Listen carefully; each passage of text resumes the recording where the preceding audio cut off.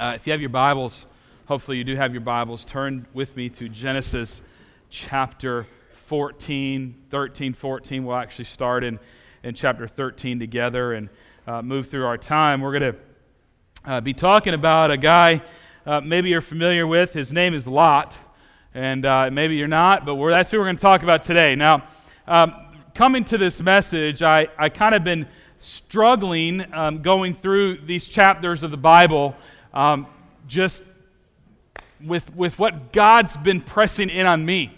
And in my life, I don't know where you are, but I know in my life I've struggled with different things in different places and different times. I had a great childhood. I don't know if you can speak to that in your life. I know for me, I had a great childhood. I have amazing parents. I actually had said I wasn't going to say that in the first service, but I'm saying it anyway. My parents were great parents. They made great sacrifices for me and my two older brothers. They invested in our lives. They were there for us, people that we could count on, and still do, and still can count on them in my life. However, I realized for me, there was some things that I struggled with. And I mentioned last week, one of the things that I did pretty well, I'm the youngest of three kids, and one of the things I did pretty well was that I learned from my brother's mistakes. And I don't know if you're in that category that you learn from your brother's mistakes or your sister's mistakes, and you could kind of figure out the things that really got them in trouble, and if you avoided those things, you didn't get in quite as much trouble. And I did pretty good with that. My brothers, I shared with you last week on Mother's Day that my brothers considered me to be spoiled, and it really wasn't that I was spoiled, although if you're the youngest kid, everybody always says that about you, that you were spoiled. It wasn't that I was spoiled, I just figured out what buttons not to push on my parents. It was like, I don't have to do that, and I'm good. But even though I could learn from their mistakes, one of the things that I've struggled with and still struggle with today in my life is that I don't always learn from my own mistakes.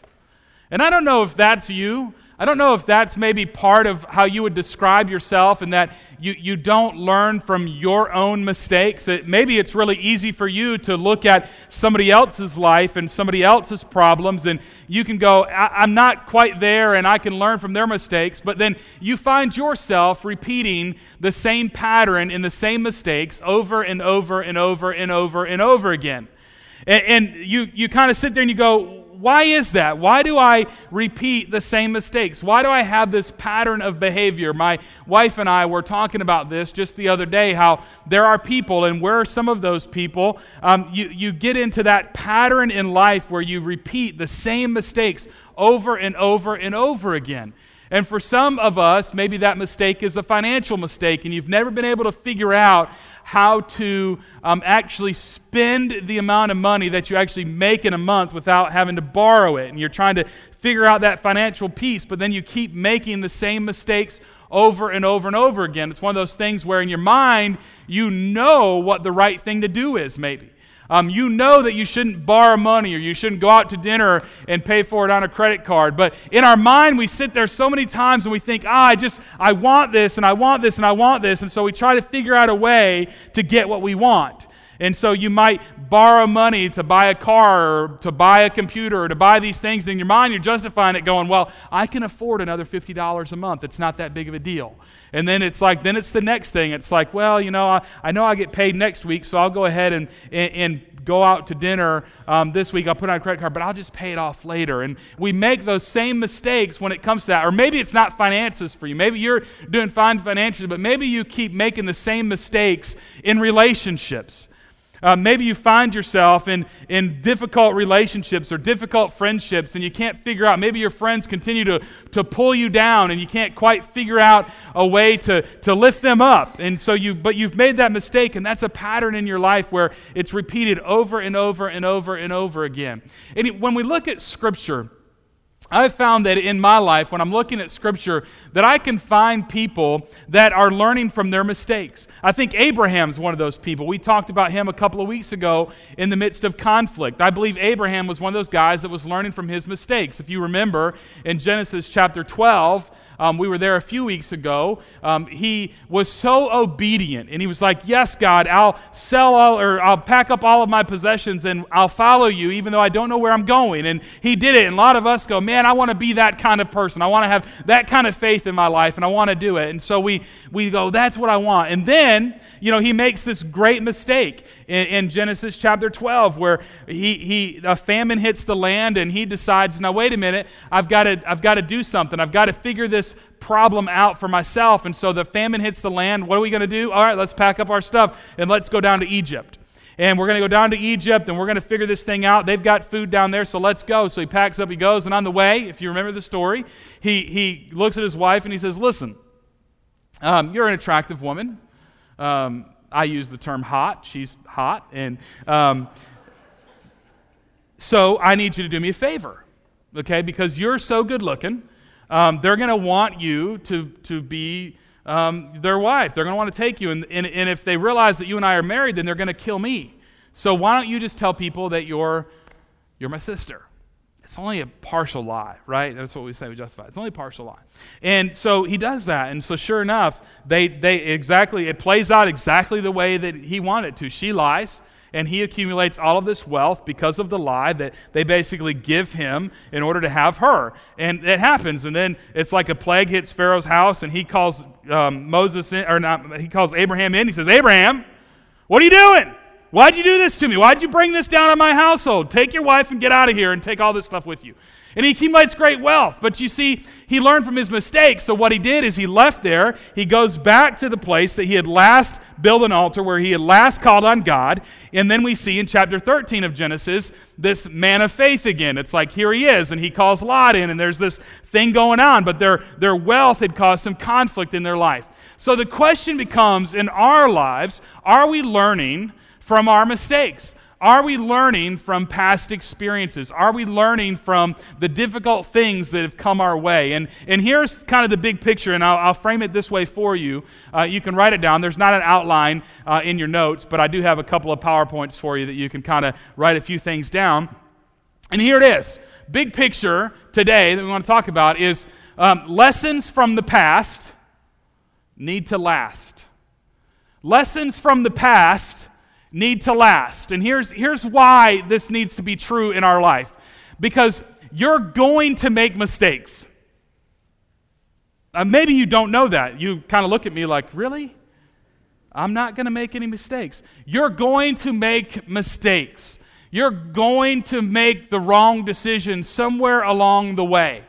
And one of the greatest things that we can do in our life is to learn from our mistakes, to learn from our past experiences, the personal ones. Like I told you kind of in my opening example of, it was easier for me to look at my brothers and go, like one of my brothers, and he'll kill me when he hears me say this, he failed biology in the 9th grade. Sorry, buddy. And it didn't go well for him, because then he had to go to summer school, and then he had to do all this. So what do you think in my mind? What do you realize? Don't fail biology in the 9th grade. That's a pretty good lesson to learn. I learned lessons from my brothers in relationships that they had with other girls. And it's like, I learned some lessons. I'm like, don't do that. That's not a good thing. I learned from that. Now, I made a lot of the other mistakes that you shouldn't make, and it's one of those things where I didn't learn from them, so you kind of repeat that pattern. But the reality of it is, you've got to learn, and I've got to learn from my own mistakes and allow lessons from my past, to allow those lessons that I learned to last in my life. As I was growing up, my parents believed in discipline. My parents believed in the verse that says that if you spare the rod, you spoil the child. That's in the Bible. And so I received my fair share of licks growing up. I don't know if any of you did that, but I was sent to my room on more than one occasion. And I loved the phrase from my mom. You knew it was coming. You knew it didn't go well for you when your mom says, wait until your dad gets home. Did anybody else hear that phrase growing up? Anybody else? I did. I learned that phrase growing up. Wait till your dad gets home. And I always knew that it didn't go well for me. But the problem that I experienced was about a month later, I would repeat the behavior. And then I'd hear the phrase again, wait until your dad gets home. And sure enough, my dad would get home, and he would send me to the room at first. I always prayed that he would forget that I was in there, but that never happened. he would come in and, we would have this conversation about the things that I did that were wrong, and, then I'd get a whipping. And then you knew it was really bad when he told you to go to his closet and pick out the belt of your choosing that you were going to get whipped with. But you've got to allow these lessons. You've got to allow the lessons and the failures and the things that you go through in your life. You've got to learn from them. You've got to allow them to define you and allow them to help you and allow you to be able to apply truth to your life and stop repeating the same thing over and over and over and over again. And the reality of it is this morning, as we look at Lot's life, as we look at his life, just a glimpse of it this morning, and then we're going to kind of deal with Abraham a little bit next week, and then we're going to skip a few chapters and get to the rest of Lot's life. Lot wasn't really good at learning lessons and allowing them to last in his life. There was always this immediate piece, like, I'm going to learn this right now, and sure, I'm going to change and modify my behavior, and I'm going to change it a little bit. But he always went back to repeating the same thing in his life. We don't know that much about him, but it was one of the things that you can look at in his life. He didn't learn the lessons. He didn't learn the lessons and allow them to be a lasting part of his life. And so this morning, my challenge as we kind of journey through this is going to be that you and I would be a people who are allowing these lessons from our past to last in our life, so that we're learning from them and we're growing from them and we're not making the same mistakes over and over and over and over again. In Genesis chapter 13, we're going to get to 14, and I'm going to try to be brave again in this service and actually read chapter 14 to you, but you'll see why in a minute. But in Genesis chapter 13, you're introduced to, or not introduced to, but you're told about Lot. You're told about the conflict that he and Abraham experienced, and we talked about that a couple of weeks ago. But I didn't really touch on Lot. I didn't really kind of talk about him and his life. I just talked about the conflict, and we were talking about resolving conflict and working through conflict and the things that you need to do in your life. I want to talk specifically about Lot and his decisions and the lessons that he really should have learned and could have learned from the journey that he took. So pick up with me in chapter 13, verse 8. And we're just going to read 8 through 13. I'll read, you follow along, and then we'll talk about it for a few minutes and then move into chapter 14. It says this, Moses is writing this, looking back, he says, "So Abram said to Lot, 'Please let there be no strife between you and me, nor between my herdsmen and your herdsmen, for we are brothers.'" And again, I just kind of to catch you up in case you weren't here a couple of weeks ago, we're talking there's conflict. They had both accumulated this wealth. Their herdsmen were beginning to compete for who had the best land and could have their herds out there grazing on the pastures and those types of things. And so Abraham, in his wisdom, began to see there's going to be an issue. It's not an issue today with he and Lot, but he said there's going to be an issue. So he calls Lot together and says, "Listen, let's not allow this to become something that it doesn't need to become between your men and my men, and then it would become a you versus me kind of thing. So let's deal with this conflict. Because we're brothers, we're family, we need to deal with this." And so that's Abram, and that's his wisdom, and we see his faith as he basically now moves into allowing Lot to have first choice. Now, I don't know about you, but I didn't like doing that growing up. I didn't like somebody else to have the first choice. My kids right now, my twins, 3 years old, they fight over who gets in the bath first, and then they fight over who gets out of the bath first. Right? So, first choice, Abram's going, "Okay, Lot, you go ahead and pick." We're in our human nature, we're going, "No, man, it's all about me. I want to pick first, and I want to be first. I want to win and get out of my way for those of you that are in my way." But Lot, Abraham's like, "No, let's not do that." He says this, "Is not the whole land," verse 9, "before you? Please separate from me. If to the left, then I will go to the right. And if to the right, then I will go to the left." Isn't that great? I just love it. Just for a minute, soak in Abram for a minute. Just soak that in. It's like, what a great guy. And he does. He's becoming this man of faith. Learning from his mistakes, becoming this man of faith, going, I trust God enough. God promised me the land. He didn't promise to Lot. He promised it to me and to my descendants. But I'm going to stand here. I'm going to give Lot first choice, first dibs. I'm going to give it right here to him. So what does Lot do? Here's the big thing. Lot, verse 10, This is where you and I are. And see, I would venture to say that most of us in our life, in the context of this story, are more like Lot than we are like Abraham. Most of us in our life are more like Lot than we are Abraham. You want to be Abraham. You want to be that person of faith. You want to have all the promises that God has promised you. But the reality of it is, you and I find ourselves becoming more and more like Lot in our life. Part of it is because we don't allow those lessons from the past to last in our life. That's part of it. But part of it is because we're of the flesh. And so we, like Lot, listen to this. This is so good.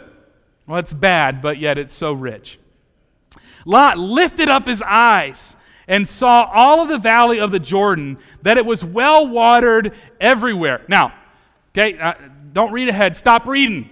Stop it. You keep doing that, and you got to stop doing that. So he lifts up his eyes. The reason I don't want you to read is because Moses interjects something right there for you. But he lifts up his eyes, and he sees that all of this valley is well watered. And then it goes on to say it's well watered like the garden of the Lord. That's one description. And then it's well watered like this land going down to Egypt and Zoar. It's well watered like that. Now Moses interjects something. He says, this was before Sodom and Gomorrah got destroyed. And I'm not saying that's not important. It is important because let's face it, if Sodom and Gomorrah had been destroyed and Lot was looking at it, it would not have been nearly as enticing. Right? I mean, the whole fire from heaven, it wouldn't have been all that cool to look at, okay? But Moses is interjecting that he wants you to see how beautiful and how lush and how green this area was. And so he describes it as the garden, and he describes it as the land going down to Egypt. Now that is a great picture for us to understand. Why? Because it's this piece that is enticing to the eyes. It's enticing to the eyes, and so the flesh begins to go, well, I want the best land.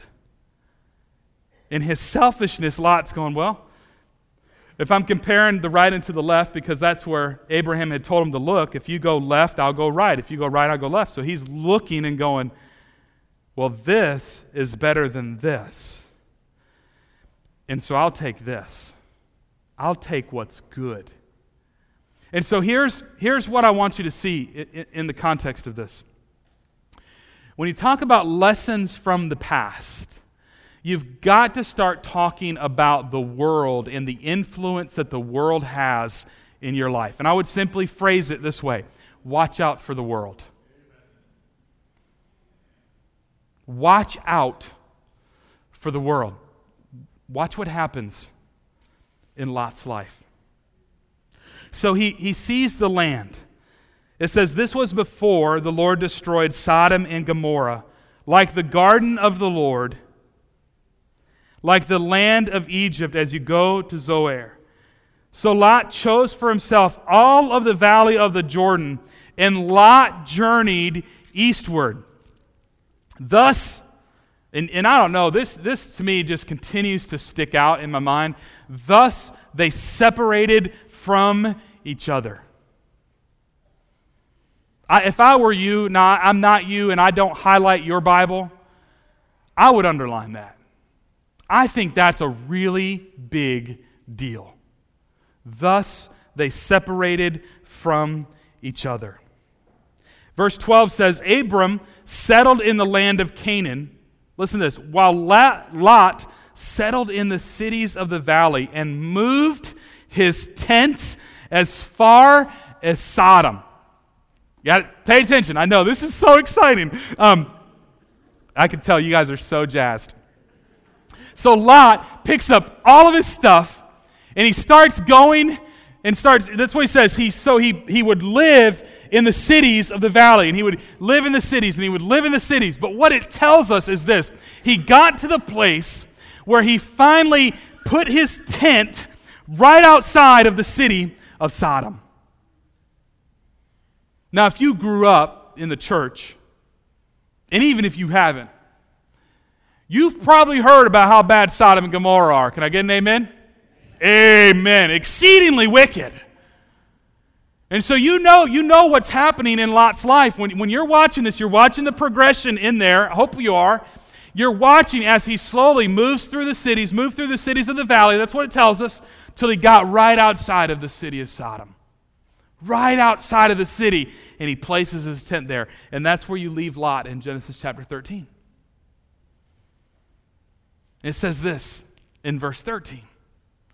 Now the men of Sodom were wicked, and my translation says exceedingly. Exceedingly. And they're not just wicked exceedingly, they're also, in case being wicked exceedingly didn't give you the better description, they're also sinners against the Lord. They're also, so here he is. Watch out for the world. You got to see what's happening there. He moves closer to the world. He moves a little bit closer and a little bit closer and a little bit closer. He wants to get like right on the edge. It's like a lot of Christians, you know them. You know some of those Christians. This is you. Maybe this is you. Like you want to get as close to the world as you possibly can. It's like you want to give up everything that Jesus has called you to do, and you want to just bump right up against the world, but you still want to call yourself a Christian. And so you get a little bit closer, and you get a little bit closer. Maybe you push the limit a little bit more, and you push a little bit more. Why? Because, friends, maybe you don't know this, or maybe it's because you don't want to acknowledge it. The world is fun. The world is enticing. I would use the word that the world is luring to us. I'm not a fisherman. Is anybody in here like big-time fishermen, like you got the tackle box full of lures and all that kind of stuff? Phil, thanks, man. There's a few of you. In the first service, I knew there were some that were really like big-time fishermen, but that's how I look at it, is you're being lured by the world. Now, I don't fish. Somebody asked me to go fishing a couple of weeks ago. I can't remember the last time I really went fishing. Like I throw a rod into the pond at my dad's house every once in a while when I'm out there with my kids. Sometimes I should just throw the rod in there. But I don't get it. It's like I want, like I'll use a worm or whatever. But I mean, those guys that are like really fishermen, like they've got the tackle box. And whatever it is that they're fishing for, like they've got the specific lure that they have. Okay, so if you're going to go bass fishing, you've got this specific thing. Or if you're going to go out on a boat and go deep sea fishing, I mean, there's whole other things because what? I mean, you know what attracts the certain kind of fish. Well, here's the reality for us. Maybe you don't know this, but you should, is that the enemy knows what's luring to you. The enemy knows where your weaknesses are. We talked about this way back going through Ephesians chapter 6, right? For we wrestle not against flesh and blood, but we wrestle against the principle, the powers that are at war in this present age. We wrestle against that. He knows what's luring to you. He knows what it is. For some of you, it's relationships. For some of you, it's lust. I mean, that's just something you just deal with day in and day out. Some of you, it's that battle with lust and pornography. For some of you, it's finances. For some of you, it's treating people with respect. For some of you, it's just gossip, the need to make yourself feel good. But I'm telling you what, the world has this lure for us.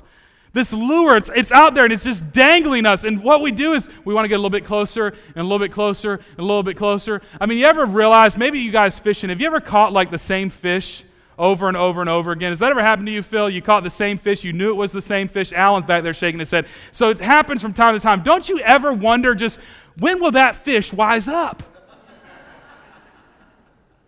I mean, the dumb fish is gone. It's like the lure's there. I mean, it's shining and he's under the water and it's shining and sparkling in the sunlight and it's like, I gotta have it. And he goes and he gets hooked again. And for some of you, that's what the lure of the world is like. You're there and it's like, it's shiny and it's bright and it's there and I gotta have it and I gotta have it, and you get hooked. One more time. The world is luring to us. That's what's happening with Lot in Genesis 13. It's luring. It's like, come on, a little bit closer, a little bit closer, a little bit closer. Go with me to Genesis 14. I'm going to try to read this. There are 9 kings that are mentioned in Genesis chapter 14. And it's not kings like King Charles IV or King James the Ninth or anybody like that. I mean, they got to pick these weird names back in Genesis. And so it's 9 names. My wife laughed at me last night as I read these out loud trying to get ready. Listen to these. You'll catch on in a minute. You'll catch on. Some of you are like, what is he talking about? And it came about, chapter 14, verse 1. In the days of Amraphel, king of Shinar, Arioch, king of Elasar, Chedorlaomer, king of Elam, and Tidal, king of Goyim. Got all that? Yeah, you go home and read this out loud yourselves. Listen to what happens.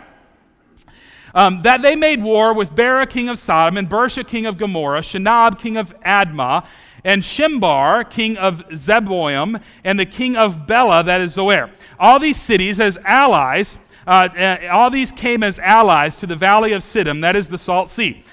12 years they had served Chedorlaomer, but the 13th year they rebelled. Okay, so you've got all the kings listed. There's 4 kings, then there's 5 kings. And basically what happened is, for 12 years, the 5 kings, including the king of Sodom and the king of Gomorrah, those 5 kings had served faithfully these other 4 kings who had an alliance.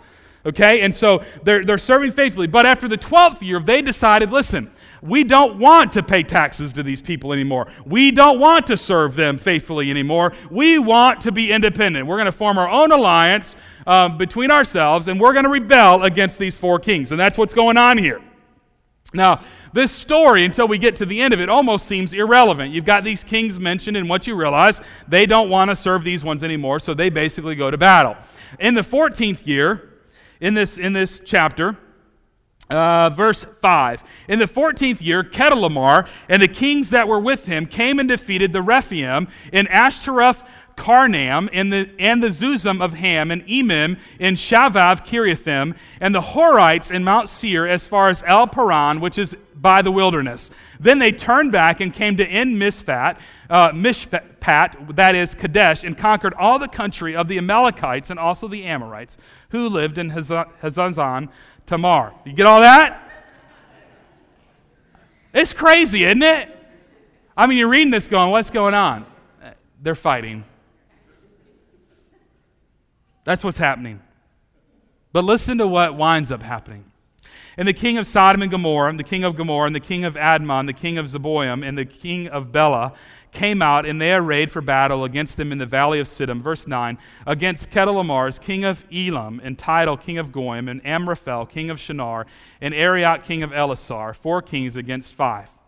Now the valley of Siddim was full of tar pits, bad for them. And the kings of Sodom and Gomorrah fled, and they fell into them. But those who survived fled to the hill country.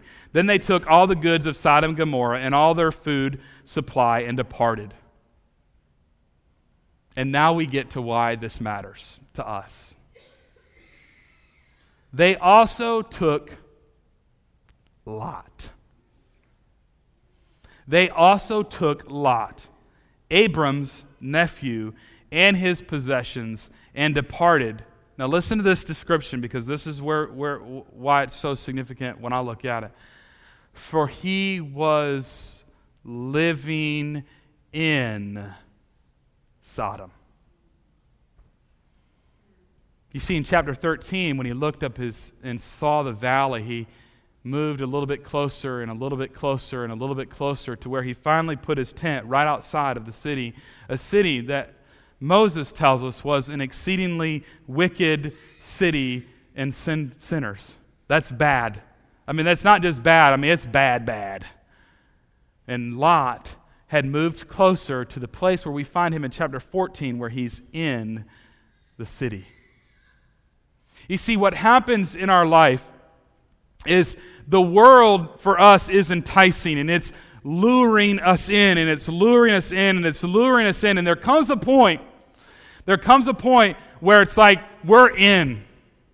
There comes a point where the world is just swarming around us. I started thinking about, could you imagine being in the midst of this, being Lot in the city, and you find out all this stuff going on. You've got the 4 kings against the 5 kings, and what's happening is the swarming that's happening in that context. And I started to feel, for me, just completely overwhelmed by the world. Like the world is just swarming around us, and it's everywhere we turn, and we can't seem to get away from it, can we? It's everywhere.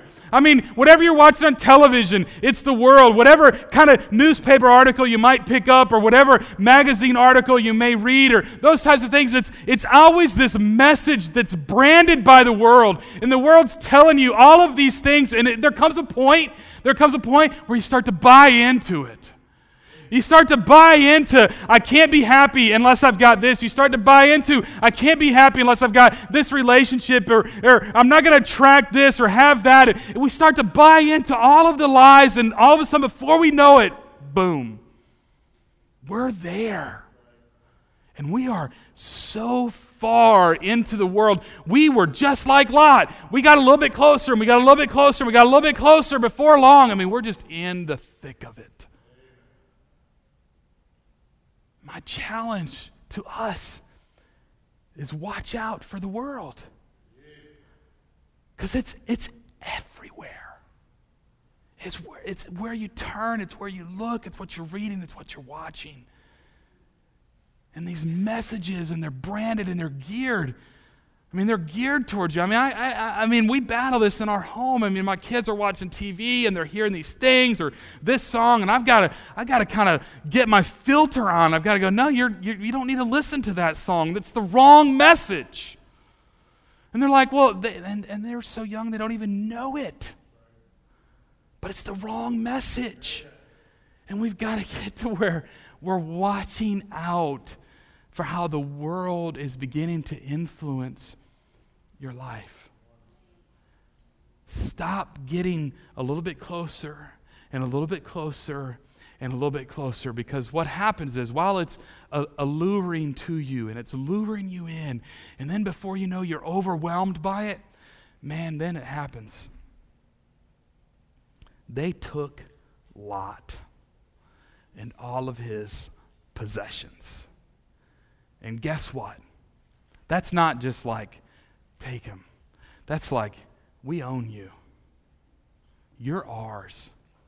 And he's in captivity right here, right now. And so that's the slow progression when you're in the world. That's the slow, you get closer, you get in there, and then all of a sudden you're just completely in captivity to the world, to the lies, to the things they're saying that, you'll never measure up, or you've got to have this, you've got to have that, you've got to own that. Now you just need a little bit bigger house, or you need a little bit nicer car. And you're sitting there going, no, that's not us. Listen, I live in that world too. I'm not like I can't be against it. I mean, I live in this world. I mean, it's that lure. I mean, right now, yeah, sure, I would love to not drive a car that rattles every time you go over a bump. Does anybody else have that? I mean, it just rattles. It's like, I'm pulling up for carpool and I think they're making fun of me kind of thing. I mean, seriously. It just rattles, and you're like, man, if I could just have a different, maybe a nicer car. Maybe just do that. Well, to top that off, that's my car. So then my wife's air conditioner goes out. So guess what? She gets my car, the one that rattles, and I got to drive the one without an air conditioner. And it's just like, man, that's the battle. You sit there and you go, this is it for me. It's the battle that we face. Now, wouldn't it be easy just to go and sign a paper and finance a new car? Yeah, you can afford that. That's what the world tells us. The world tells our young people, right? Just another relationship. If you just do this, you'll be happier. If you compromise on this principle, you compromise on this, and everything's going to be okay. Businesses, you got to be successful, so you got to compromise. If you compromise this way, then you'll make more money, your bottom line increases, and things go better for you. So if you just compromise on that. Taxes, there's a big one right now, right? IRS is all up in the news right now. All right, and so some of us are like, man, I ain't paying taxes. Can't even trust the IRS anymore. And so it's like one of those things where you just compromise a little bit on your taxes. Nobody's going to know. It's not going to matter. Just go ahead and do it. Nobody's going to care. World just gnaws at you, and you're like, hey, it's a little more money. If I just kind of lie about this little write-off, maybe I get a little bit more money, and everything's going to be good for me. The world is coming at you. Watch out for the world. It took Lot into captivity. Last part of this is you got to build the right relationships. I know it's been up there for a while. You've been trying to think of when I was going to get to it.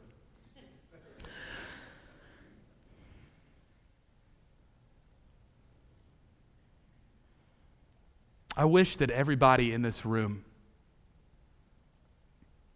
had an Uncle Abraham. You see, I said it before. I really believe most of us are more like Lot. But most of us need an Uncle Abraham in our life. So let me summarize what happens from here, if I can. Word gets back to Abram that Lot has been taken captive by the kings. So Abram takes the 318 trained men who were born in his house, and he goes after Lot. And he wins. And Scripture tells us that he comes back with Lot and the women and the possessions. And when I say that we need Uncle Abrahams in our life, I mean, friends, we need to be building the right relationships in our life. We need to be building the right relationships not the destructive kind of relationships, not the tear down people kind of relationships. Because I'll be honest with you, we got enough of those. Can I get an amen? We got enough people around that want to tear us down, to drag us down, to pull us down, that want to be the weight around us. We've got to be a people who are building the right kind of relationships, the God kind of relationships, the gospel Jesus kind of relationships, so that we will have Uncle Abrahams in our life, so that when we start to go towards the world, when we start being drawn into the world, when we are completely overwhelmed and held captive by the world, that we have Uncle Abrahams in our life who will come after us. People who will say, stop doing that. Stop this destructive behavior. Stop building the wrong kind of relationships and build the right kind of relationships. And what I mean by this, we believe that this Bible is the very breath of God. We believe that. I believe that. I believe this is God-inspired. He breathed it. Well, guess what he tells us a little bit later in the Bible from Genesis? What's he say about older women and older men in the context of Titus chapter 2? Older men, older women, older meaning more mature. Okay, more mature believers are to get into the life of immature believers, to walk with them on the journey. So it says, older women train younger women to be workers from home, to be lovers of their husbands, to be all of these things. It says, older women train the youngers.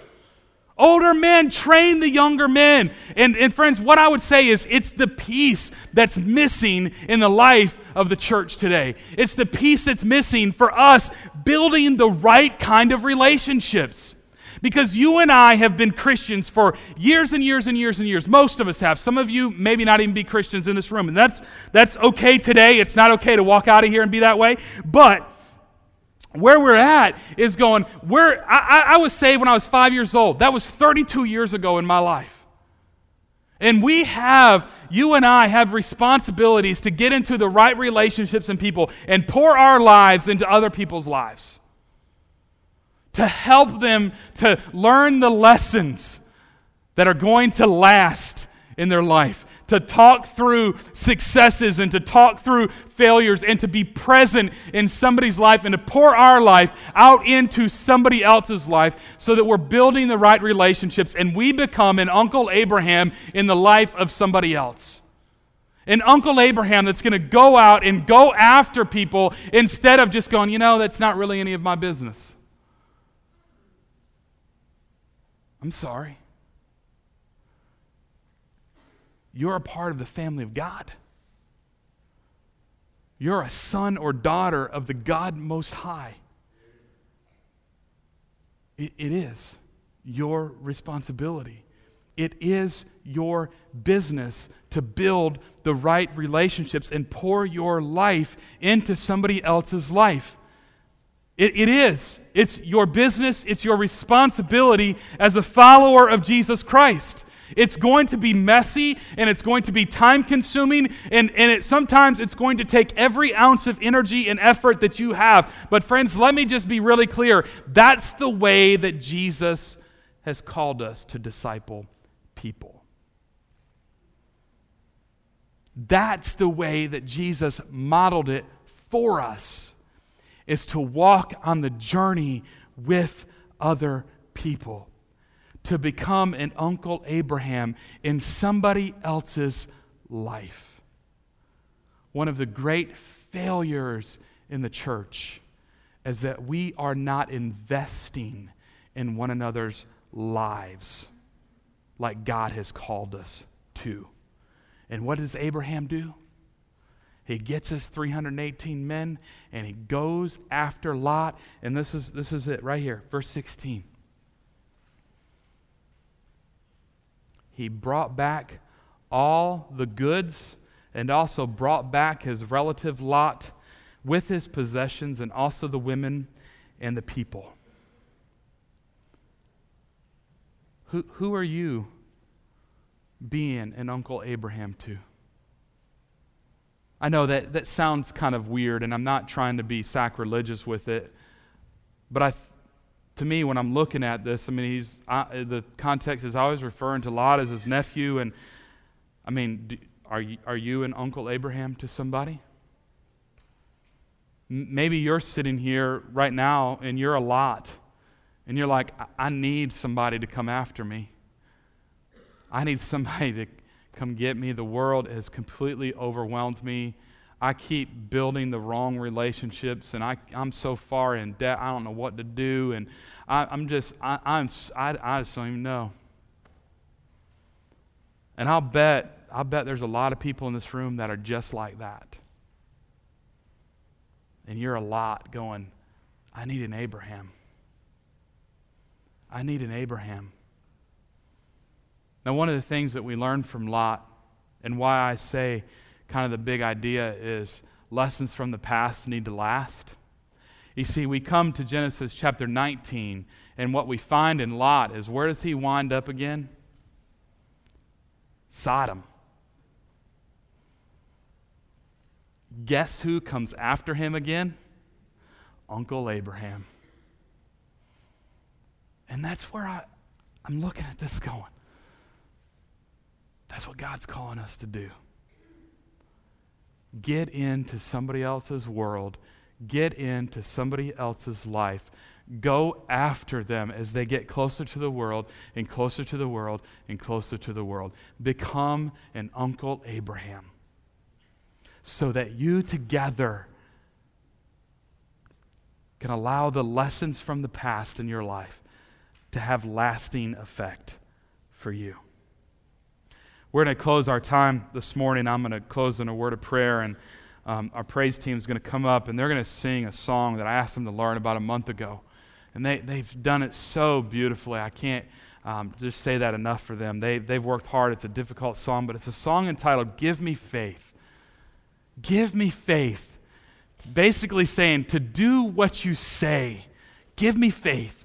And it's that really great picture, and that's what I'm asking. You don't have to stand up. Our ushers are going to come forward. They're going to begin moving about to receive your offerings. But the prayer is, give you faith. Would you sit there and would you pray that God would give you faith, that He would bring people to your mind that you need to walk with on the journey of being a follower of Jesus? Because it's the greatest journey, and it's far better than what the world has to offer. And friends, there's just people that need to see that in somebody. And maybe you're that somebody. Maybe you're that Abraham to invest in a lot in this world. So that's my invitation to you, is that you pray right where you're at. You don't have to stand up, but you just begin praying that God would bring somebody in your life that you can begin to invest life with. Let's pray. Father, thank you for the time in your word today. God, thank you for the challenge of watching out for the world. God, the challenge of building the right relationships. Lord, a lot of us build the wrong relationships. So help us to build the right relationships. God, I pray that as we listen to this song, God, that it would speak to our hearts. God, that it would challenge us, that it would move in us. Father, as we give today, as we give in response to who you are, God, I pray that you would use our offerings, God, for your glory, for your kingdom, and for your honor. In Jesus' name we pray. Amen.